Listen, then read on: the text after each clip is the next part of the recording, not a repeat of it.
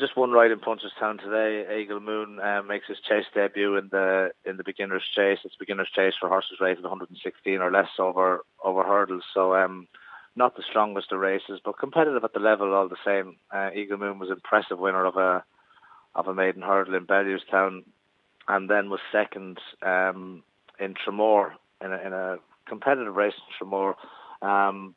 Probably Tramore didn't play to his strengths, so Punchestown, big galloping track, and first time over fences. I think he's a horse that has the ability to reach a level above 116, so I'd expect him to be very competitive. The shunter of Emmett Mullins is obviously the big danger. He was impressive winner of his maiden hurdle the last time, and before that caught the eye of the stewards in Tipperary. So he's a horse that I could have more to give as well. But I like Eagle Moon. I think he's a big chasing type, and he has to have a good chance.